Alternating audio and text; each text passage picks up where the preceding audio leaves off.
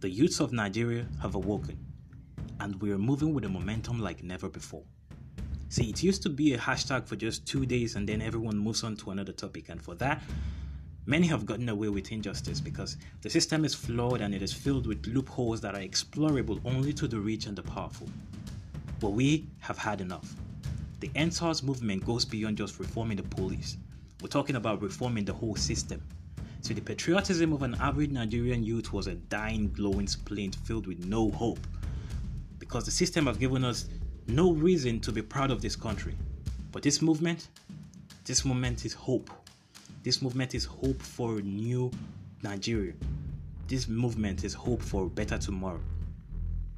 See, when injustice becomes a law, resistance becomes a duty. And we're here for all of that.